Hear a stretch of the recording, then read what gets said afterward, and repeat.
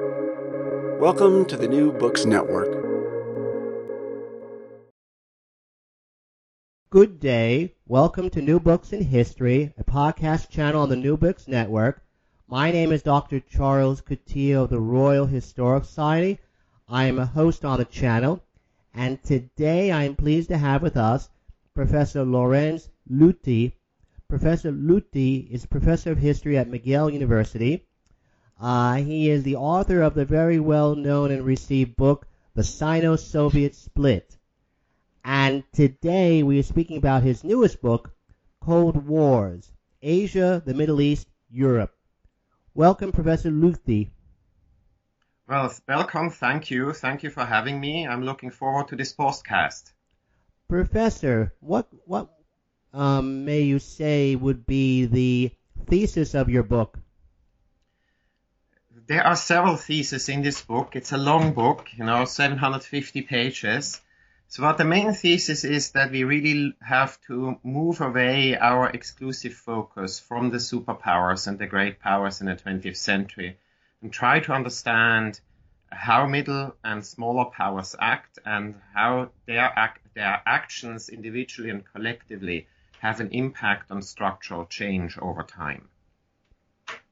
Can you describe a little bit the unusual structure of the book in terms of how you situate the different geographical locations in the context of the Cold War? Yeah, and as the title already reveals, I have Asia first, then the Middle East, and then Europe. And the title itself has several provocations. I talk about Cold Wars, for example, not about the Cold War. And the geographical sequence has something to do with my discomfort about the very Eurocentric interpretation of many of the previous works on general interpretations of the Cold War. Of course, Europe is important, but I was particularly interested from the very beginning about how different continents relate to each other in horizontal ways and not only in vertical ways to the superpowers. And what I realized doing research is that really influence moves very much from east to west. Things that happen in Asia have an influence on events in the Middle East and Europe. And, I can give you a very good example, the Korean War, which was a local event. This was really about Korean affairs, had a major impact on the Chinese Revolution, on Vietnam, on South Asia, on the Middle East, and particularly on Europe. The way, the division of Europe was deepened as a result of the Korean War, which again was a local conflict, really shows how influence flows from east to west. So it would be correct, in essence, to say that you give agencies to countries and regions in the world which ordinarily in other treatments do not receive the same. Would that be correct? Yes. So it is to a certain degree a critique of these previous works, and it is not, I don't claim that authors were blind or had ill will, but this is also a historical, there are historical reasons. We, for a very, very long time, Cold War historians worked with American and then European sources because other sources were not accessible. And of course, this then shaped the way they looked actually at the Cold War as a global phenomenon. So to bring up one aspect of it, of your, for lack of a better expression, I suppose you could say, although you do not use this term in the book at all, revisionist view of this period in history. You write that in mid-1947, it was Stalin who was responding to American economic and military commitments to non-communist Europe, which had the de facto result of division of the continent. That is a little bit contra to writers like Wojciech Masny or John Lewis Gaddis, Why do you posit that particular sequence? This is also a little bit, due to my own history, how I've developed as a historian over the last 30 years. I started to study in 1990. I just realized 30 years ago, and at that time the interpretation was largely that it was Stalin pushing actually for the division of Europe, and my own advisor, John Gaddis, was very much related to this view. He worked mostly on American sources and saw how the Americans reacted in these sources. Wojtek Masny also belongs to an older generation. He's a very senior historian and was one of the first to look at the documents in the 90s. And I think maybe with a certain lens also. And then I taught for almost 20 years the Cold War. And the longer I reflected on this, I started to see Stalin actually as a world revolutionary, but one that acts very cautiously in many respects. And that after 1944-45, he definitely had his interests in East Europe. He wanted to certainly dominate East Europe, but it was a chaotic place to begin with as a result of the war. And he lacked the human and economic resources really to impose rule. But the general disagreements that emerge between the superpowers then lead the Americans to read into Soviet actions a great design to which they had to react. And so by 1947, these commitments actually happen in the form of the Truman Doctrine, in the form of the Marshall Plan, the May Crisis, forcing the Italian and the French governments to actually expel communist ministers, moves in Germany towards creating a buy zone, which happens on January 1st, 1948. So these are really 1947, the United States starts to make coherent steps and makes commitments to West Europe. And it's the coherence of these steps that leads actually to the division of Europe. So Stalin, of course, tries to react to that. He tries actually to spoil these attempts. Particularly noteworthy are his reactions to, of course, the Paris talks about the Marshall Plan in July 1947. But he realizes that the Americans are now really dedicated to going through with their plans. And that forces him to react. And in 1947-1948, at the turn of the year, is very much now Stalin's imposition of much closer and more direct rule on East Europe. And a particular good example is, of course, Czechoslovakia and Yugoslavia's refusal to submit, and then the expulsion of Yugoslavia from the socialist camp by 1948. So you would in fact give Stalin some agency in the gradual or not so gradual Sovietization of East Central Europe after 1947. Yes, I think this is where Stalin really takes the reins and keeps them very, very closely. That doesn't mean that Stalin doesn't have agency between, let's say, 1944, when his troops march into East Europe, Soviet troops march into East Europe, and 1947. But again, this period, 1944 to 1947, is one of chaos and lack of coherence. And I try to explain this in one of the chapters on the Council of Mutual Economic Assistance, that much of Soviet activities, agency is uncoordinated, contradictory, happens on the ground by Stalin's lieutenants. I mean, of course, they act in what they believe is what Stalin wants, and they occasionally check back with him, and they are of the Stalinist mold. Otherwise, they wouldn't be there in the first place. But there is a lack of coherence. There is a general idea that we will introduce Soviet-style communism here, but it doesn't really, follow a clear blueprint. That really changes, in my view, in the second half of 1947. Why didn't Stalin invade Yugoslavia circa 1949?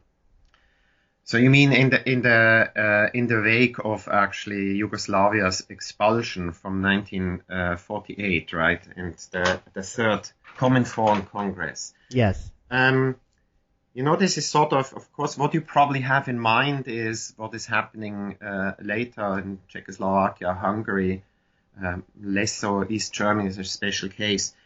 First of all, Yugoslavia doesn't border the Soviet Union, so it's really difficult to actually invade. You have to go through Bulgaria, Hungary. There are no troops like in East Germany that could be used as they were in 1953 to suppress actually the uprising. So there's just some infrastructural problems.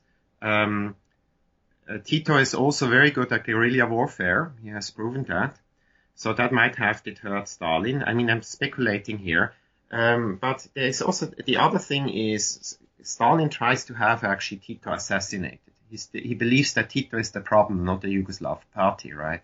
So if you get rid of Tito, everything will be back actually where it was supposed to be, and Yugoslavia will submit again, right?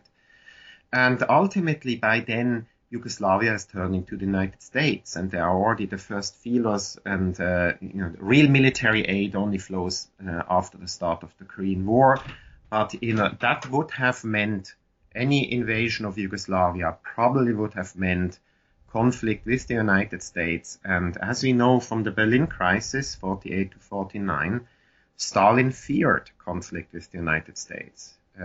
So there might have been sufficient reasons for him to be deterred from an invasion of Yugoslavia. Why was Beria arrested in the spring of 1953? So he was arrested actually in early summer. And, I'm relying here on research done by other people. The book is not centrally about the Soviet Union and the United States. But the arrest of Beria, of course, plays a role in the East German story. This has something to do with succession to Stalin. Stalin dies rather unexpectedly in March. I mean, he was aging, but he had this incident March 1st, and there's good evidence that his fellow leaders let him die, that they didn't call doctors for 48 hours until it was too late. And then the question is who succeeds actually Stalin. And Beria really had the best cards in his hands, and he de facto seized power. He was in charge of the Secret Service, of the nuclear weapons project. He was a ruthless man. I mean, many of his colleagues were ruthless too, of course, but he sort of really played in a class by himself in this group. He was generally feared, and one of the reasons why his rivals, Khrushchev and Malenkov and all the others, decided to move against him because they were simply afraid to have a second Stalin. Some of them were already in the last years of Stalin's life were on the list of being actually arrested, like Molotov. So they all had an interest to break with, yet another Stalin.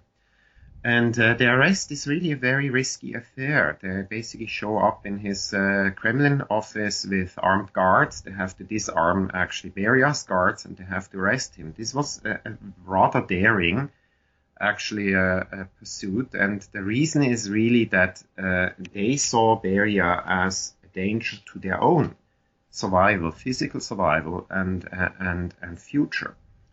Of course, they could use the uprising in Berlin as a pretext. So Beria, to a certain degree, was implicated in pushing the East Germans to walk back some of the radical reforms, which then sparked actually the uprising in mid-June. But it was still a very risky undertaking, and it was largely done to really protect themselves, right? Of course, what they didn't realize that Khrushchev himself had plans to become the top leader, but he never was really a Stalin in terms of the blood that Stalin's rule actually, produced. Would it be correct to say that you agree with Geir Lundstad's empire by invitation concept in terms of American hegemony in Western Europe in this time frame? Yes, I'm very much indebted to him. When I read it this for the first time, and this was, I think, in the 1990s, early 2000s, increasingly, yes, this is exactly what I so unconsciously felt. I grew up in Switzerland in the Cold War with a German mother and an American father, who, despite American missteps in Vietnam, were very, very pro-American. And despite being social democrats, both of them, they were very pro-American. They said, despite all the mistakes the Americans made in the 60s and 70s, we are deeply grateful to American commitments to West Europe.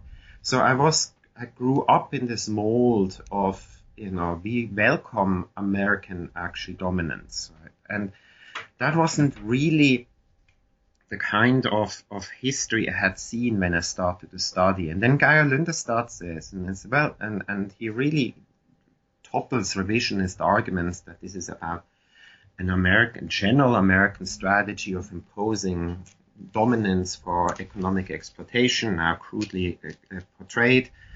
And, and it made perfectly sense to me that Europeans would invite actually American dominance by 46, 47, that they would address Americans and would say, we need you, right? We need you as our hegemon, because the alternative is that we become actually a part of the Soviet Empire. And what I'm so stunned is that I think the West Europeans got it right. The documentation we have from Moscow throughout the entire Cold War until, I think, 88, when finally Gorbachev gave up on this idea, is that the Soviet Union did seek dominance in all of Europe, and that the Soviet Union tried to remove first American influence before 47, and then remove American physical presence from West Europe after 1947. Moving to the non-European world, you seem to argue that the Lin Biao affair of 1970 and 1971 was connected with Mao's decision to open relations with the U.S. at that time. What is the connection exactly? Now, Lin Biao was Mao's appointed successor. He was the editor, formerly the editor of the Little Red Book. So he had massively benefited from the Cultural Revolution. So he was really about to inherit the mantle from Mao. He was slated to do that. And by, I think, 1969, the fall of 1969, and then throughout 1970, it's quite clear that Mao Zedong is interested at, signaling and then reaching out to the United States. This, of course, undercut to a certain degree the credibility of Lin Biao. And the whole affair is still very murky what happens, but it's essentially second half of July and then into August, just in the wake of Kissinger's famous secret visit, and then the announcement that Nixon would visit China in February 1972. Both of this was, I think, the announcement. This happened on July 19th, if I remember correctly, 1979. This must have led to some form of conflict between Lin Biao and Mao. We don't know the details. There's a lot of propaganda going on, and there are charges against Lin Biao that he planned actually to overthrow Mao, that this coup was discovered before it could be happened, and that he then flees actually in an airplane to the Soviet Union. He has very little alternatives, right? That's the only one he has. And in fact, the airplane crashes in Mongolia, and he dies in his crash. We know now that it actually crashed because a friend of mine, Professor Sergei Radchenko in the UK, found the crash report in the Mongolian archives. So it crashes because it flies low to evade Chinese pursuers and the Mongolian anti-aircraft defense. And it's a relatively hilly landscape, and it essentially crashes into one of these low hills and more or less burns up. So that's sort of the story. And this, to a certain degree, relieves, of course, Mao from internal pressure against a further opening to the United States. Now, one of the rationales from the American perspective or side to reestablish relations, I should say actually establish relations with the PRC, was the hope that there would be concrete Chinese assistance with ending the Vietnam War. In retrospect, was any such assistance given in terms of pressuring Hanoi to make concessions to the Americans in order to settle the war on a quicker basis? In narrow terms, as you know, the Chinese pressured the Vietnamese because Nixon asked them to do so, nothing happened. So, but in a wider sense, there was an alignment of interests between China and the United States, and China acted accordingly. Let me explain this quickly. Originally, Nixon wanted an opening towards China for global reasons, and he writes this in 1967 in his famous Foreign Affairs article, Beyond Vietnam, arguing that the United States must engage with actually India and China, the two most populous nations at the time already. In particular, China, it would be very useful to engage because it cannot be excluded and nurturing its radical ideologies, that it has to be integrated and tamed in the process. Once he is in power, Nixon's view on their approach with China becomes really narrower and narrower and narrower and narrower. And it's really, when you look at January 1972, as he is about to go to Beijing, it's really, I hope that the Chinese help us to get out of Vietnam. And as he flies to Beijing, he actually realizes this is not going to happen.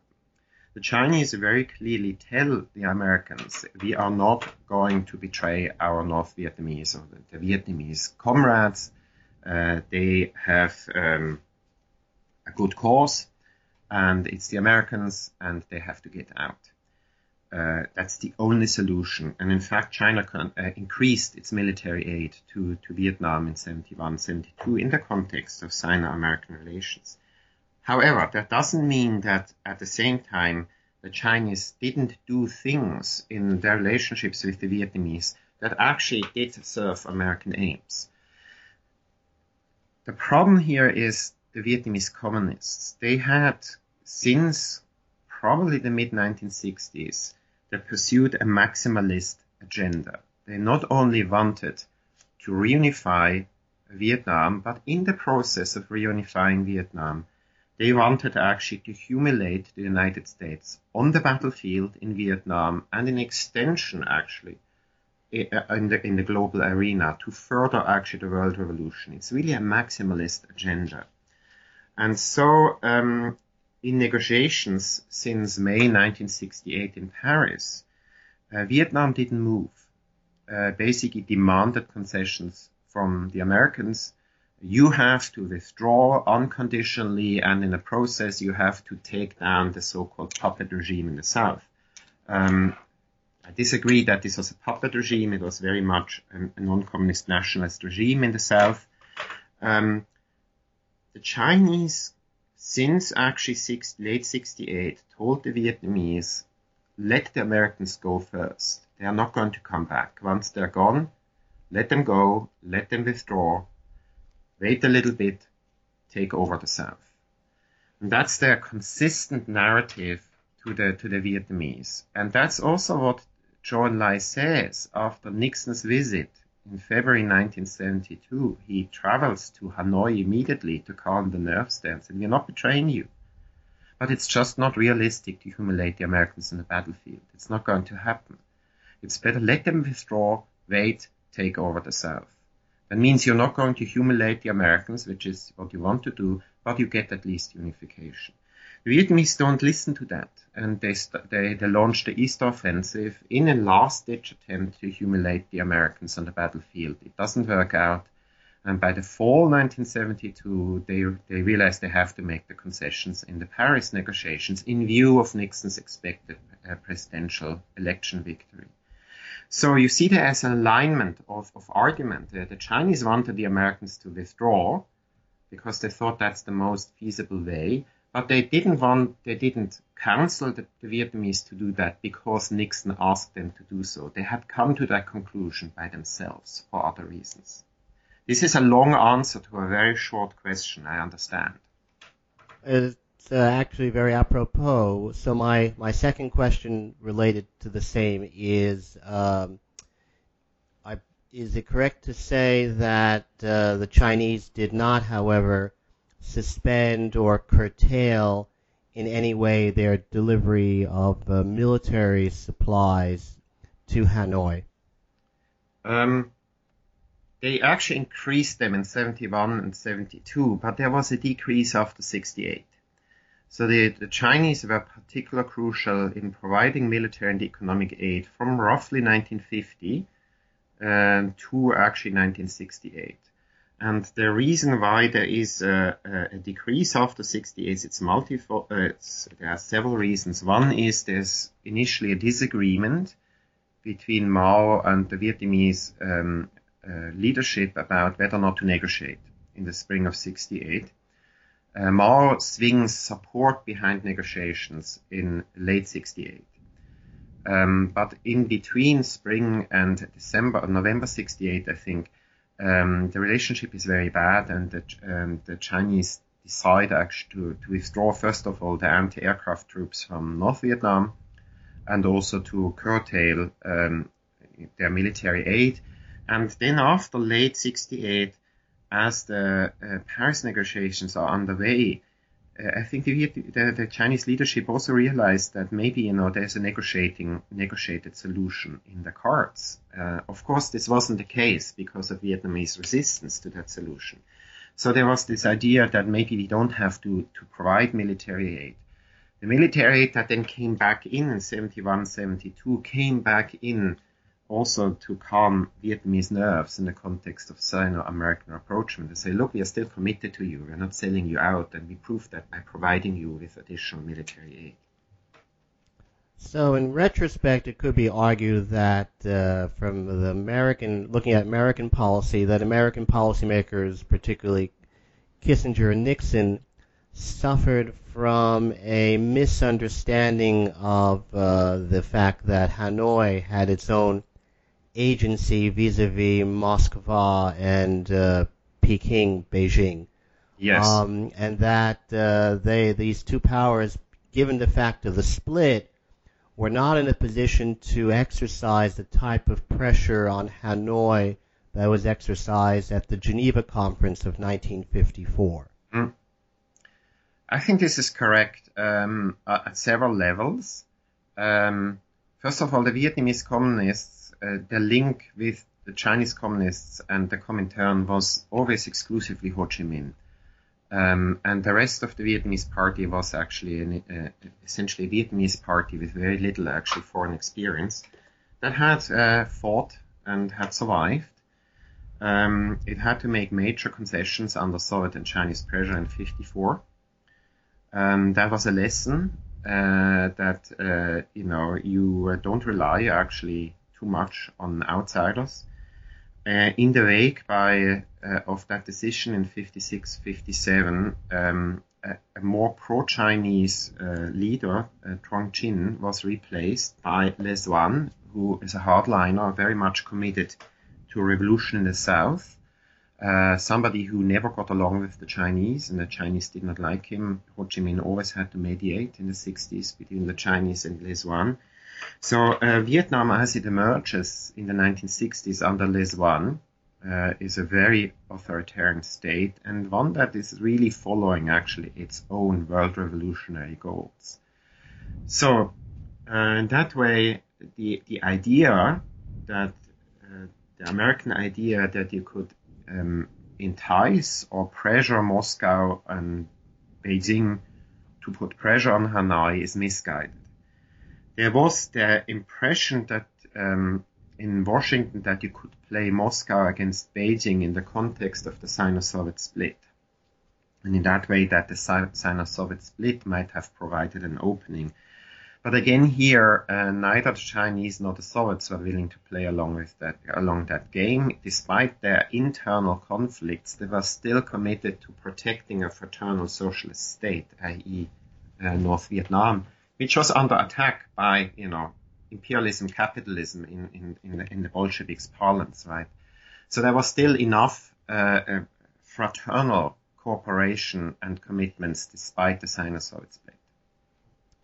Now, in 1969-1970, there were serious military clashes on the Sino-Soviet border. Yes. At that time, was there, from what you're able to judge, serious consideration given in Moscow towards military strikes on the PRC's nuclear facilities in Xianqing? And related to that, was there ever a démarche given to Washington about the Soviets possibly launching such an attack and or inviting the Americans to join in? Because there's a number of American policymakers, including Kissinger and Nixon, post facto claimed that there was such a démarche, and that it was Washington's negative response to the same which helped to prevent a Soviet attack on Chinese nuclear facilities, or China in general. I mean, first of all, there was one. I can confirm that. I found the documents. It was a mid-level Soviet embassy official who very likely was a KGB official in Washington, who met a mid-level American State Department official for lunch, I think in early September. I wrote about this in actually an article around 10 years ago entitled Restoring Chaos to History, and this is about Sino-Soviet American relations in 1969. So I can tell you just the story here.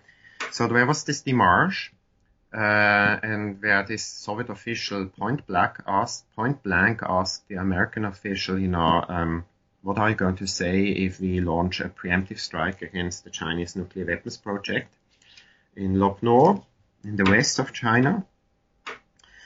The Americans then came out with a public statement that they were asked, they did not say that they were asked, but they revealed publicly that the Soviet Union was making these actually démarches with other countries without identifying themselves. So this happened. Now, this was never really a serious plan on the Soviet side. This was a part of Soviet psychological warfare, which started after the first Sino-Soviet border clashes at the Ussuri River in Manchuria and Primorye in mid-March, in early March and in mid-March 1969, where up to, I think, 800 people died in some of these clashes, mostly on the Chinese side. Immediately, the Soviet Union started to threaten with a nuclear strike against China via their Chinese language radio stations. This was a way of essentially deterring China. The Soviets were afraid that radicalized Chinese youth would essentially march and invade Siberia. They had no clue how they would deal with that. I have this from memoirs I read in Russian. And so this is continued pressure on China to back off. And the démarche was designed, first of all, also to play on Chinese minds, on the minds of the Chinese leadership. And I will just tell you in a couple of minutes, it worked actually beautifully for the Soviets. But that particular démarche was also a way to figure out where do the Americans stand, because the early Nixon administration was rethinking their policy towards China and the Soviet Union. And this happened exactly in this period of a major rethink. And this démarche helped the Nixon administration to make actually that decision. And the decision was actually to have good relations with both, to try to have good relations with both China and the Soviet Union, to play them against each other. And eventually, by late 1969, the United States even decided they would continue to improving relations with China, but they wouldn't even tell the Soviets. So they played a psychological game with the Soviets after late 69. So this is about psychological warfare. Now, I mentioned that this is psychological warfare by the Soviet Union against the People's Republic of China, and it worked beautifully. China didn't really have a lot of foreign contacts at that time. It had destroyed its tools of making foreign policy more or less systematically since 1966 as a result of the Cultural Revolution, by alienating other countries, by reducing embassy staff abroad, by terrorizing the embassies of other countries in Beijing. So this was a leadership, a government that was very insulated in decision-making and in their knowledge about the outside world, completely obsessed with the possibility of a Soviet nuclear strike. And this leads to a war psychosis. And this war psychosis really increases over August and September, and this démarche is exactly a part of this Soviet psychological warfare. It increases to such a degree that the Chinese leadership does not expect a nuclear strike against their nuclear project. It actually expects a conventional military intervention in China.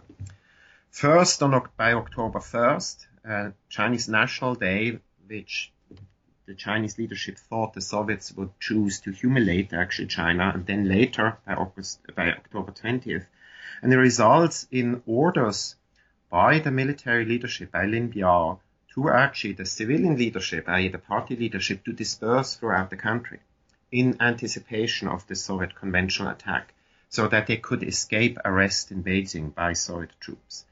Now, this sounds crazy. It is crazy, but it is the result of Soviet psychological warfare. And this particular démarche you mentioned, was a part of your question, is a part of that warfare. Now, moving to the Near and Middle East, one of your arguments, which had a novelty aspect for myself, was the fact that you state that the Cold War as such moves into the Middle East much later than either Europe or Asia, and that one of the aspects of that delay was the fact of British hegemony in the near Middle East.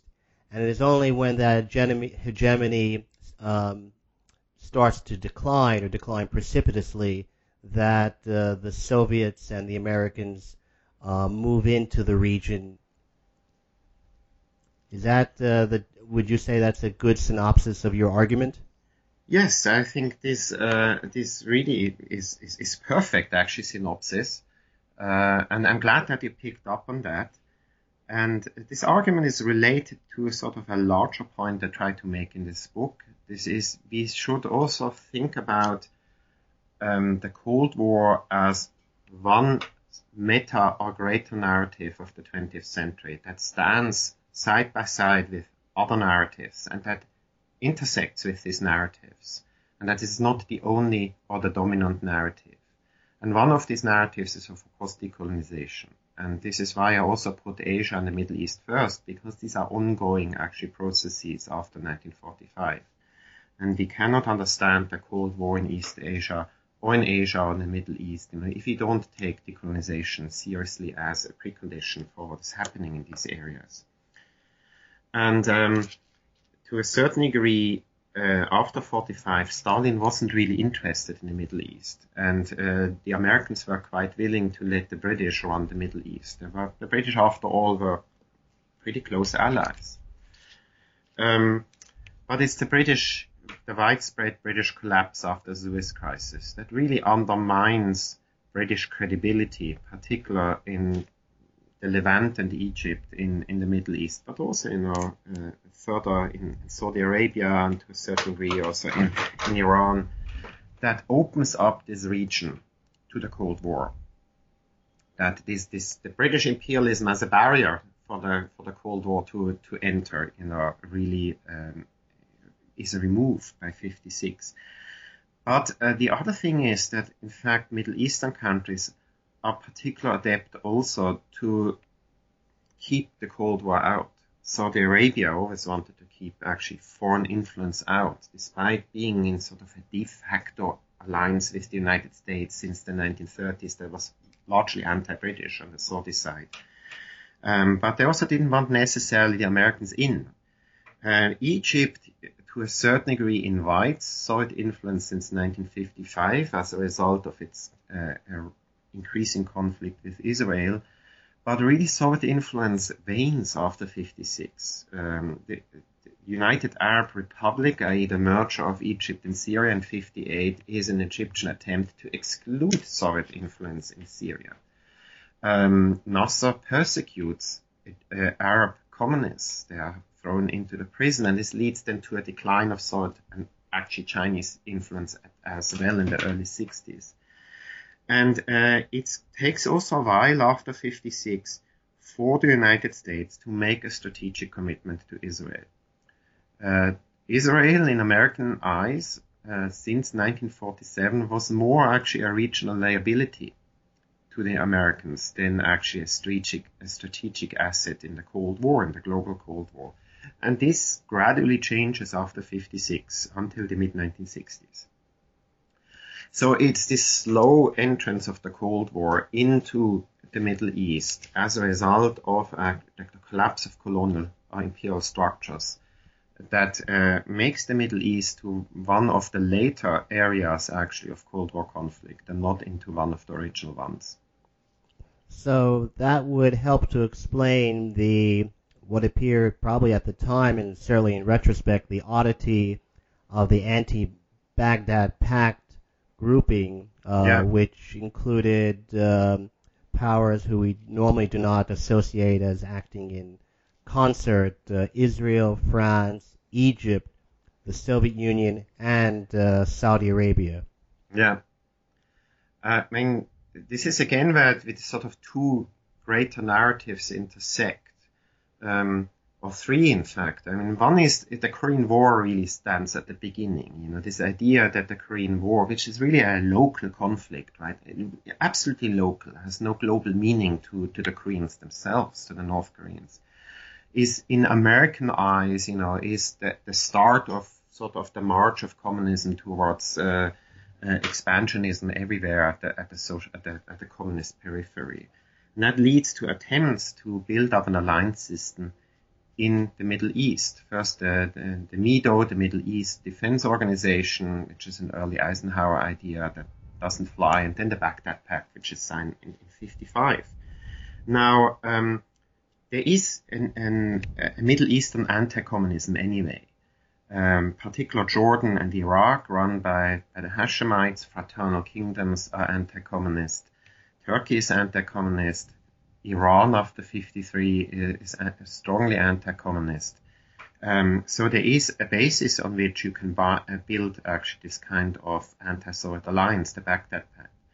But there are also states like Nasser's Egypt or Saudi Arabia, who dislike this idea, say, well, this is actually simply a continuation of British imperialism. You are going to lose influence at the Suez Canal anyway, according to the 54 agreement. By 56, the British have to be out. What you do try to replace this influence through this supposedly anti-communist alliance. And, anti-communism is really just fake. The Soviets don't really have any interest. And I think Nasser was right in 53, 54, 55. Saudi Arabia, as I said, was anyway not interested to have any foreign non-Arab influence in the Arab world. And you have Israel, Israel who sees this Baghdad Pact not necessarily as an anti-Soviet pact, but in fact as an anti-Israeli organization. There is in fact a Middle Eastern collective security treaty signed in June 1950 that was completely dysfunctional, but it was an anti-Israeli defense pact, an Arab pact. And Israel sees, of course, the Baghdad Pact in these terms. So there are different understandings of what the Baghdad Pact is. The members think it's anti-Soviet. Egypt and Saudi Arabia think it's an imperialist ploy, and Israel thinks it's anti-Israeli, right? And this it sets then the stage, in fact, towards the Suez Crisis. Because remember the border conflicts at the Gaza Strip in February 1955 are planned by Israel to deter Egypt from actually joining the Baghdad Pact, because Israel feared that Nasser would join an anti-Israeli Baghdad Pact. But Nasser himself rejected the Baghdad Pact because he didn't believe in its anti-Soviet meaning. So there was, in fact, a congruence of interest, but that still led to conflict and then set the stage, in fact, one of the stages of the Suez Crisis. Now, you write that British influence had collapsed everywhere in the Middle East after 1956 in the Suez Crisis. Wouldn't it be more accurate to say that collapse occurs after the overthrow of the Hashemite regime in Iraq in 1958? I think, in the book, I might have phrased it, as an immediate collapse, and I probably, in retrospect, would phrase this more carefully. I think it's a collapse of 56 with the British, Franco-British intervention at Suez. It's a collapse of credibility. This has immediate results that Jordan essentially abrogates, the British military agreements, and sort of British military advisors have to leave. Egypt abrogates the 54 Suez Canal agreement that would allow actually Great Britain to return militarily to protect the Suez Canal in times of crisis. It definitely creates in Iraq, it helps to create an anti-Hashemite a movement that then leads to the removal of the Hashemite kingdom in the 58 revolution. This happens also in the context, of course, of the merger of Egypt and Syria. So I think these are the middle and long-term consequences of 56. Of course, Great Britain continues to have influence in the Gulf of Persia, Aden, but even there, 56 creates conditions which lead to the independence of these what we now know are the smaller Arab states like Kuwait and Bahrain and the United Arab Emirates, and also Yemen, which continues to be a problem. Why did the Soviet Union in the spring of 1967 tell its Arab clients that Israel was going to attack them? Was this a deliberate error or not? Well, this is, this story that vexes actually most historians, I think, because it is really an odd story. It is the Soviet Union warning, I think it's late April, early May, if I remember correctly, warning the Egyptians that the Israelis Israel is actually getting ready to attack Syria. It's really odd, right? Because in retrospect, when you look at the context, this warning really doesn't make sense. Because Israel primarily was concerned with Egypt, because the problem was Egypt for Israel, and Egypt's refusal to let actually Israel-bound ships pass through the Suez Canal and pass through the Strait of the Gulf of Aqaba, right?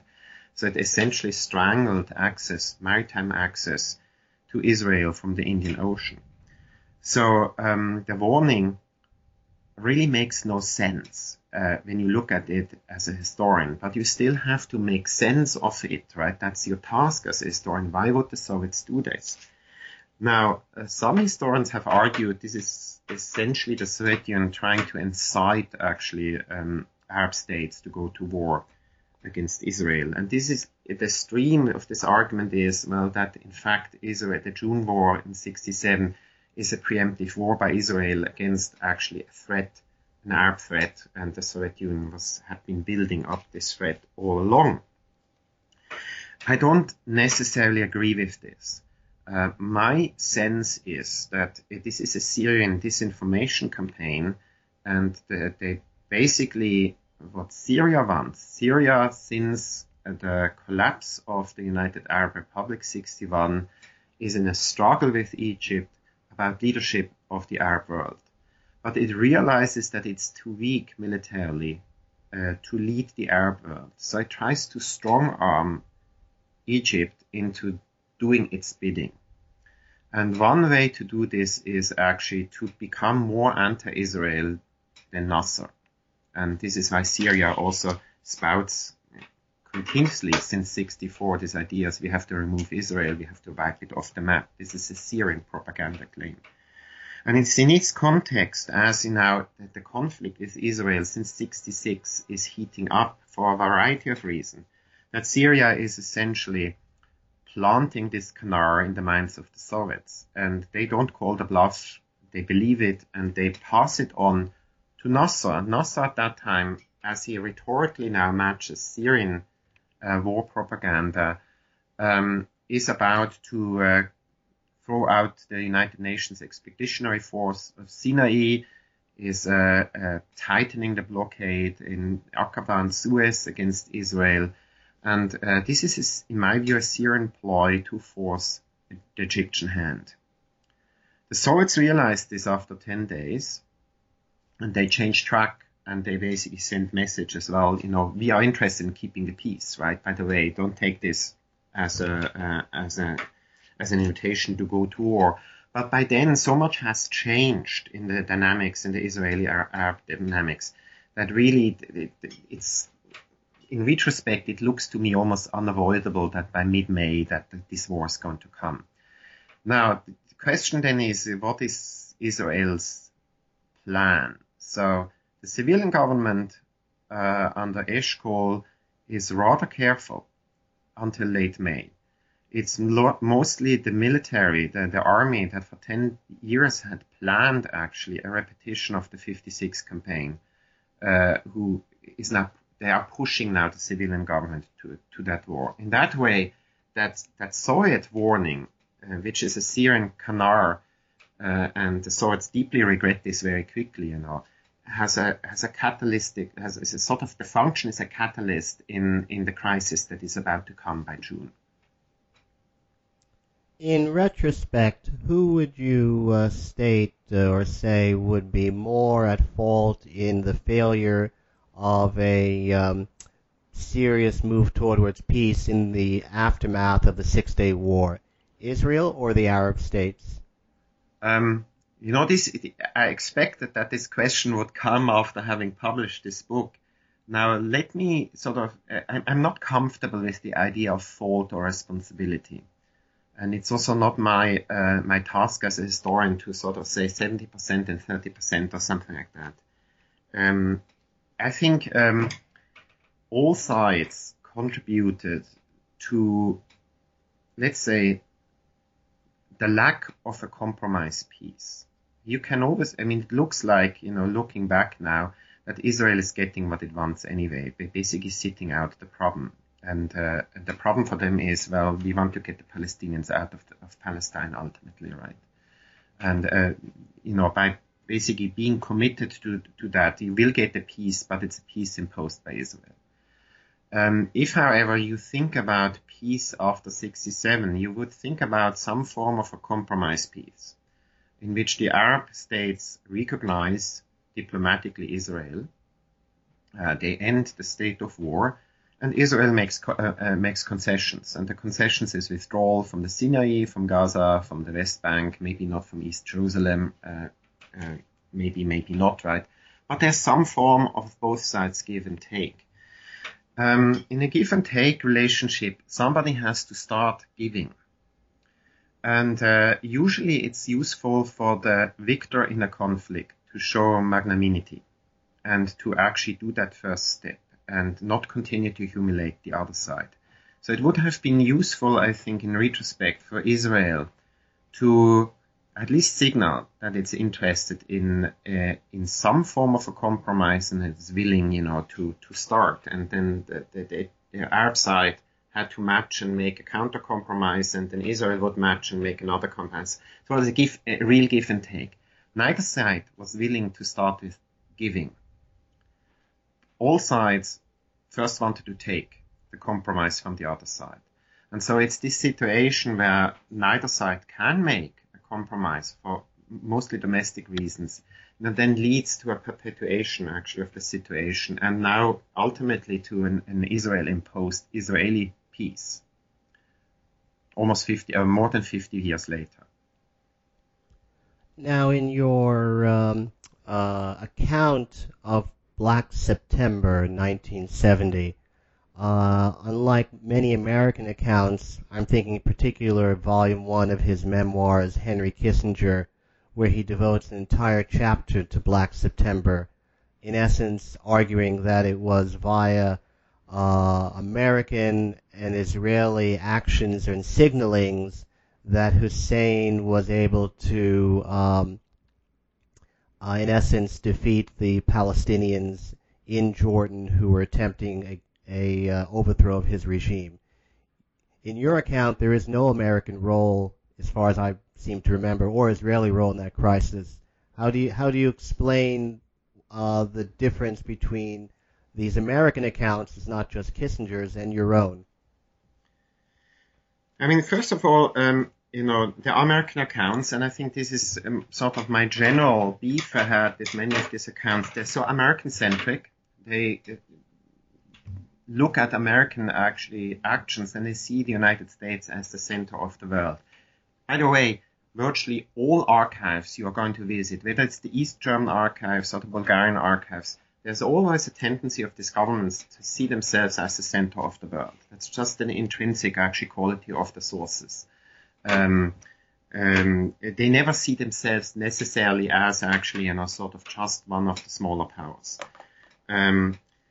Kissinger is also somebody who believes that the United States is running the world and managing the world. And so this is it comes through his memoirs very clearly. I'm not a big fan of the memoirs. I think he misstates often, or he misremembers willfully or unconsciously what was really happening. Now, the second thing is, remember what this book is about. This book is really about returning agency to where, in my view, it belongs. And that's to the smaller and to the middle powers. That doesn't mean that the superpowers had no agency. But the question is, did they have influence? And the example I usually bring, the two examples, the United States had the largest amount of nuclear warheads in the 1970s, and they still lost the war in Vietnam. The Soviets had the largest number of nuclear missiles in the 1980s, and the Soviet Union still lost the war in Afghanistan. So military power doesn't necessarily necessarily lead to a political influence. Now, let me return to Black September. Now, there's no doubt that the superpowers did take actions that enabled Jordan to address the challenge to royal rule. And that was basically the Americans leaned on the Israelis, don't do anything, and the Soviets leaned on the Iraqis and the Syrians, you're not going to intervene in Jordan on the side of the Palestinians. So there is a very clearly superpower cooperation.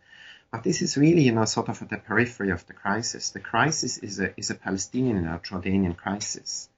And it's about that develops over the 1970s. It is to a certain degree related to the Rogers Plan and to Nasser's and Hussein's and Golda Meir's acceptance of that plan that then sparks the civil war. But ultimately it's Jordan and the Arab League, particularly Nasser, that addresses the issue in September, throughout September, and ultimately Nasser dies as a result of that crisis. He suffers yet another heart attack and passes away on September 28th, just after he mediated between Arafat and Hussein. So it is, when you look at this from the ground, what is happening in Jordan, and not from Washington and Moscow and Tel Aviv, this is very much a Jordanian crisis and then an Arab League crisis. And this is why I don't see American and Israeli influence as described by Kissinger that central. How do you explain the non-response of Sovietskaya Vlast to Sadat's by early to late 1971, early 1972, rather overt signals that he was dissatisfied with Soviet backing, and he was willing at that point to entertain American offers to, in essence, change sides, alignments. Why did Moscow not react to these signals by offering something that Sadat would want in order to remain on the Soviet side? Now, first of all, let's start with Egypt. Egypt already after the June War, 67, realized that the real powerful country, that the real superpower is the United States and not the Soviet Union. And that any solution of the Arab-Israeli conflict probably has to go through Washington and will not go through Moscow. But the June War had to a certain degree foreclosed that option. That changes when Nasser dies. Israel did not trust Nasser. Israel did not shed even crocodile tears when he died. The announcement came actually on Yom Kippur in 1970. By coincidence, there was actually quite some relief. Sadat has to a certain degree a clean slate, and he, in his first interview with an American representative who comes to Nasser's funeral, on October 2nd, he more or less clearly says that we have disagreements, but we would like to reestablish relations, and this can be a fruitful relationship. So the signals come immediately. Now, there are two things.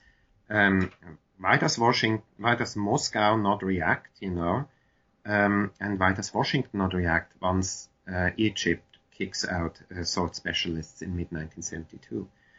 Now, Moscow also realizes that it has limited influence in the Middle East. It's also in a really bad diplomatic situation. It can never be a mediator, because the reality is it had broken relations with Israel in 67 and barely had any relations with Israel until, in fact, 1991. I have to check on that. So it wasn't in a position. For the Soviets, they wanted to stay, they wanted to maintain influence in the Middle East, but not to such a degree that they would essentially create another 1967. So yes, you give weapons to the Egyptians, but you don't give so many weapons that they can go after Israel. So it was to a certain degree, let's keep actually the Israeli-Arab conflict frozen. Let's do everything that nothing happens, right? So it was not a very constructive policy. Sadat starts to play on the Soviets and say, look, I need more weapons, I need to catch up with the Israelis, they get American weapons, and if you don't give us anything, we will switch sides. The Soviets, I think, never really thought that Sadat would switch sides. They were quite surprised when he eventually did kick out Soviet specialists in mid-1972, military specialists. Another question is, why did the Americans not react to that? The Americans had goaded Nasser and Sadat, with particular Sadat, for a couple of months, if not years, by mid-72, saying, look, if you kick out actually the Soviets, we are willing to work with you and we are going to help. Now, first of all, American policy was always primarily about getting the Soviets out of the Middle East, and it was not primarily about actually solving the Arab-Israel conflict. That was, and Bill Quandt writes this quite clearly in his memoirs. The peace process, this was about process, it was not about the solution. Also think about the timing when this comes in mid-1972. This was a presidential election year. Nixon, at that time it wasn't clear that he would win. This becomes clear in August, September. But he wasn't willing to burn his fingers. He was willing actually to ride on the successes he had. The visit to Beijing in February, the visit to Moscow in May. And he was still dealing with a major problem. And that was actually the Vietnam War, the East Offensive. So when, the signal came from Sadat, we are kicking out the military specialists in July 1972, it really came at the wrong moment in Washington. And the interesting thing is when you look at American documents, the Americans very quickly review, are we actually ready? They suddenly realize that they have no policy ready. They have never thought about what they really would do once Sadat would actually kick out the Soviets. And that leads then to the frustration on Sadat's side. He tries to revert back and rekindle the relationship with the Soviets by October, November, but then the Soviets don't want to do it. They play hardball. And that leads then to his decision, really, to go to war against Israel, which happens in October 73. But he says, we have to plan now. We have to plan extremely well. We are not going to do 56 and 67 when we are completely unprepared. So to a certain degree, the Soviet stalling and the American non-reaction does create a situation in which 73, the October War happens. Now, going back to Europe, would you agree with Alan Milward's argument that, economically speaking, it was not the Marshall Plan as such, but the economic boom generated by the Korean War, which powered the long-term economic recovery in Western Europe beginning in the early 1950s? Let's start with the Korean War. I think the Korean War is less important in Europe. It's very crucial for Japan. It actually helps Japan. There's a massive influx of American economic and military aid in the context of the American effort in Korea after summer 1950. Korea leads to a very short actual recession in the United States and also in Europe, if I remember correctly. So the larger question here is, to what degree is West European recovery the result of an outside American stimulus or Cold War stimulus, or to what degree it's the result actually of internal policies? And that leads to what degree is the Marshall Plan really economically significant? Now, I have sort of three answers to this question. Look at Great Britain. Great Britain got the largest actually share of Marshall Plan aid, but it was actually performing the poorest of all West European economies way into the 1960s. So that seems to me that there is no connect between the Marshall Plan and the impact and what is happening in Great Britain. And then the question and why is, maybe this is related to actually British domestic economic policy making and decision making. And that's sort of my argument also, that a lot of the recovery is in Europe is homemade.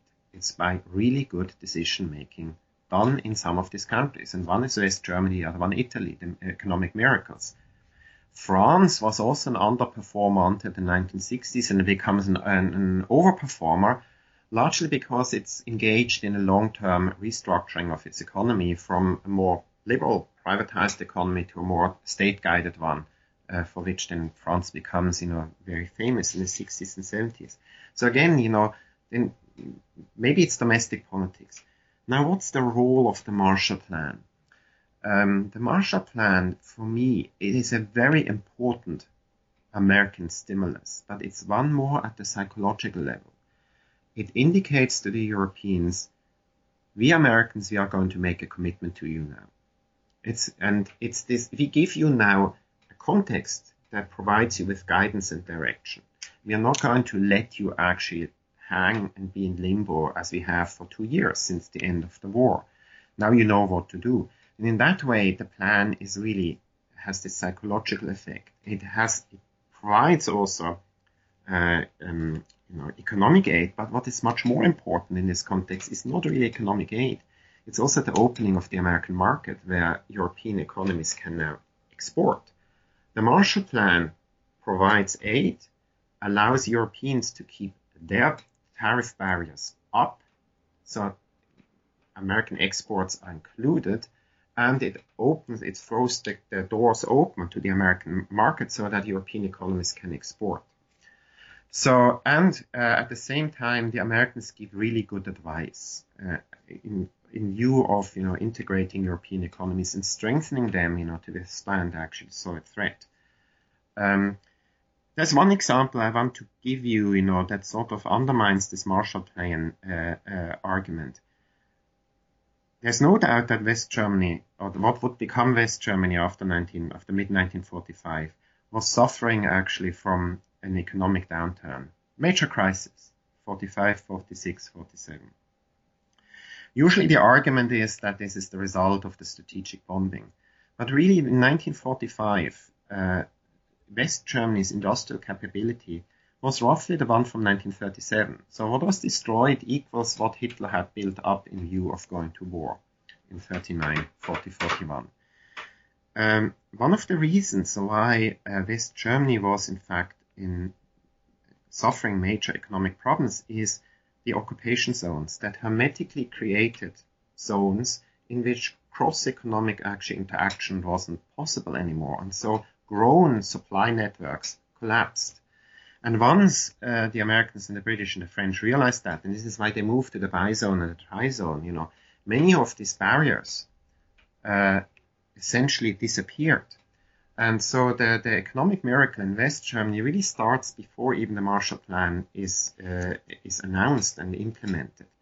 So there are structural and domestic reasons why there's an economic recovery. And I think the Marshall Plan is just one of many factors in this story.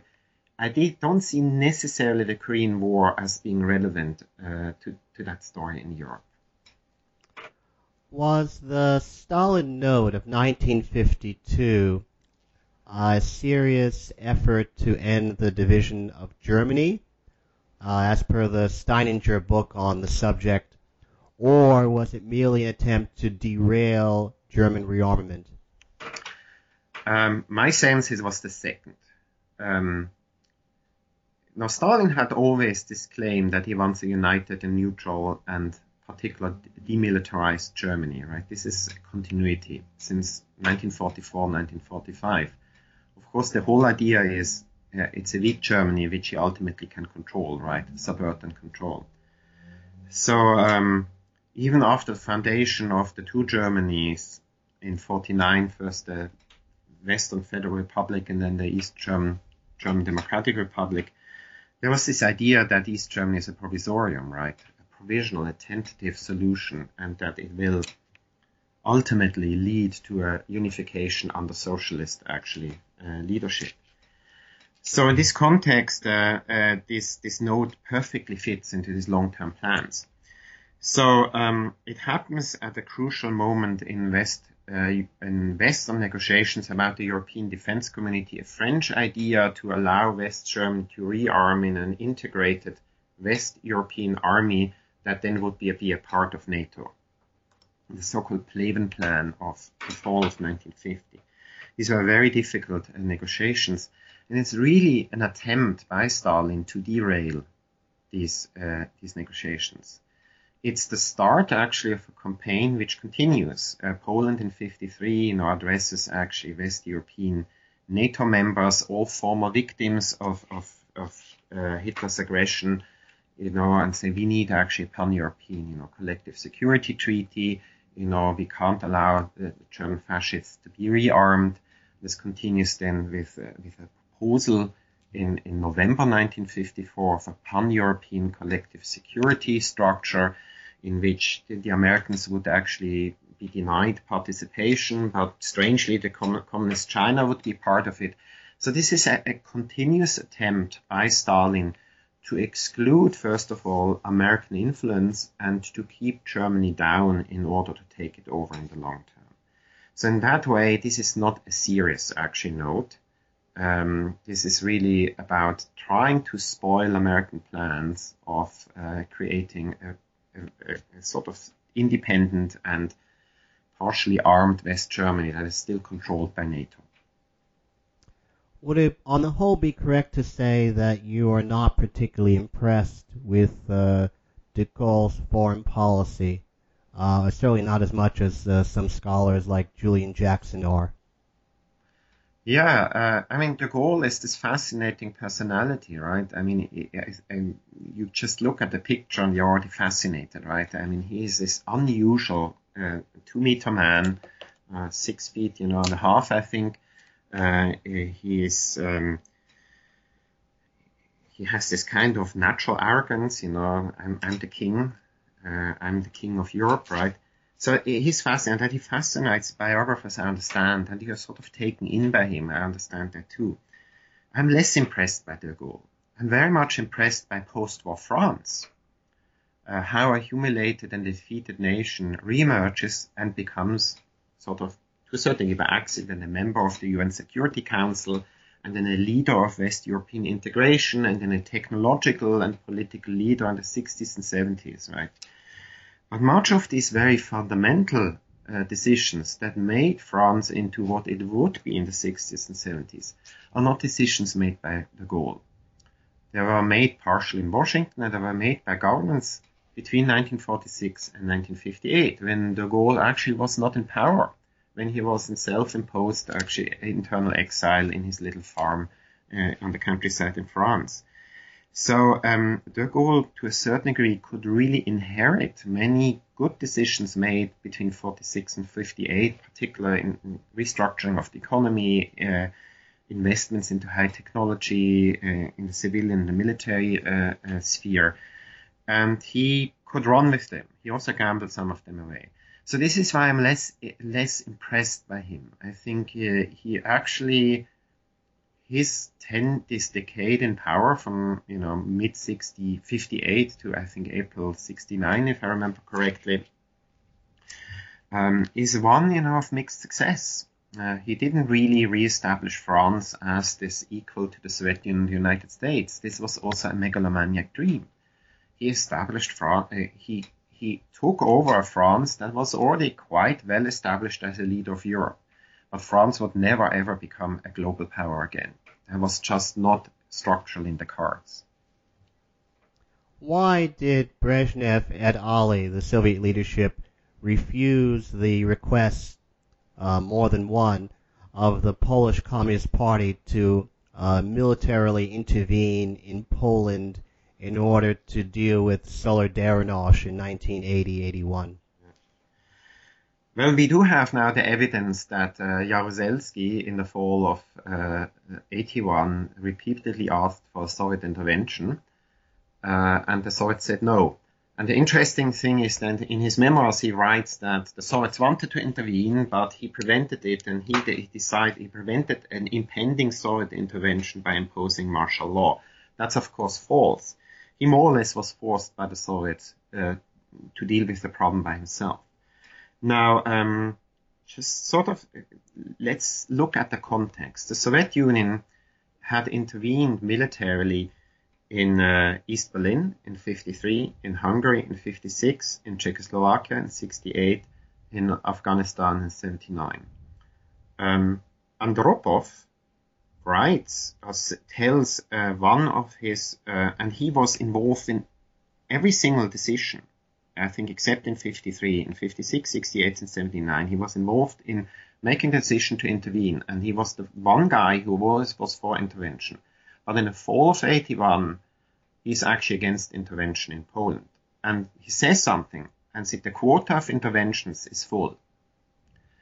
So there's probably an insight that the Soviet Union cannot afford any longer to intervene. And let's think this through. The Soviet Union had intervened in 79 in Afghanistan and was convinced it was a cakewalk, in and out. And already after 2 months, Andropov tells the East Germans in early 1980, that's going to be a long-term problem. So they miscalculated. So there's probably an insight that going into Poland is not going to go going in and out. We are going to go in, and we are going to have to deal with these problems. And do we really have the resources to do that? No. The Soviet Union was suffering the third of consecutive failed harvests. It had accumulated huge debt outside in the non-socialist world. It was one of the largest debt holders at that time. It had early on made the decision, we can live with sort of a non-communist government in Poland, a Solidarność government. Poland is not a frontline state, unlike East Germany 53, Czechoslovakia 68, Hungary 56. As long as we can keep our military and strategic prerogatives, i.e. unhindered access to our positions in East Germany, we can sort of deal with a Solidarność government. So there was a clear insight, we can't really afford to intervene. And if Jaruzelski wants to impose martial law, let him do. That's fine with us. We give some economic aid, but then Jaruzelski has to deal with the issue. And Jaruzelski did impose actually martial law, and he did so saying, I do this to overcome the crisis of mistrust and to restore trust. So he really thought that is a solution. But it shows also that there was unlike in Moscow, where there's an insight that intervening will create more problems, Warsaw, Jaruzelski thought, martial law will actually resolve the crisis of distrust in society. Of course, it deepened this crisis. It didn't resolve anything. Ultimately, Berezhnev, under advice from people like Andropov and actually Suslov, decided actually not to intervene because it would create greater problems than it would solve. Can you elaborate a little bit when you state that the Cold War was, in essence, an endurance race, and Soyuz simply ran out of steam? Yeah. This goes back to kind of the critique I have of a triumphalist interpretation, Reagan, who single-handedly ended the Cold War by standing up to the Soviets. First of all, he didn't. He was out of power when the Cold War ended in 1989. But it's again in an American-centric interpretation, which increasingly sort of caused problems, interpretative problems for me. Now, ultimately, this is the Soviet Union is, as I write at the beginning of the book, sees itself as a challenger to the capitalist, imperialist, bourgeois world, right, since 1970. So, and since Lenin, the idea is in the long term, we are on the right side of history. So there was always this idea, this is a long-term endurance race, right? This was inbuilt in the genetics of the Soviet state. Ultimately, the Soviet Union could not compete economically. The Soviet economy and, its larger economy, socialist economy, really reaches a peak in the 1960s and then goes into decline. And it is very perceptible by the Soviets. They realize that there's a problem. They don't know how to solve the problem, but they realize there's a problem. They try several times, but it's very clear over the 70s that the socialist world market is de facto actually collapsing, not working and collapsing, and the Soviet Union economically at home really can't keep up anymore. It's not standing still, it's actually objectively getting worse by the late 70s, early 80s. And the Soviet citizens, clearly perceives this, and this leads to widespread cynicism among the Soviet population. So in that way, economically, the Soviet Union was just not able to stay in the race. Particularly, for a while they thought they could do that. They look at the West in the 70s, at the crisis in the West as a result of the oil shocks and the structural changes that the West is undergoing in the wake of the collapse of Bretton Woods in 1971. But there is a rebound in the West, during the 1980s, largely as a result of deregulation and neoliberalism. There's an aggregate growth. I'm not saying that this is substantial growth where everybody can benefit. But if you are in Moscow and you look at Washington, you see that Washington is economically rebounding while you are declining in the 1980s. The other reason is that by the late 1970s and early 1980s, the Soviet Union several times sort of looks at the world and says, well, how are our investments, into the world actually working? And all of those that seem to have worked out have defected. China, Yugoslavia, all of those, states that might have been sympathetic, to the Soviet Union, they sort of turn away. India is turning away, right? And the only assets that the Soviet Union has, like Cuba, Vietnam, Afghanistan, East Europe, North Korea, and, Syria, ultimately assets that are really liabilities. So the long-term investments made in the Brezhnev years really turned out to be false investments that went belly up.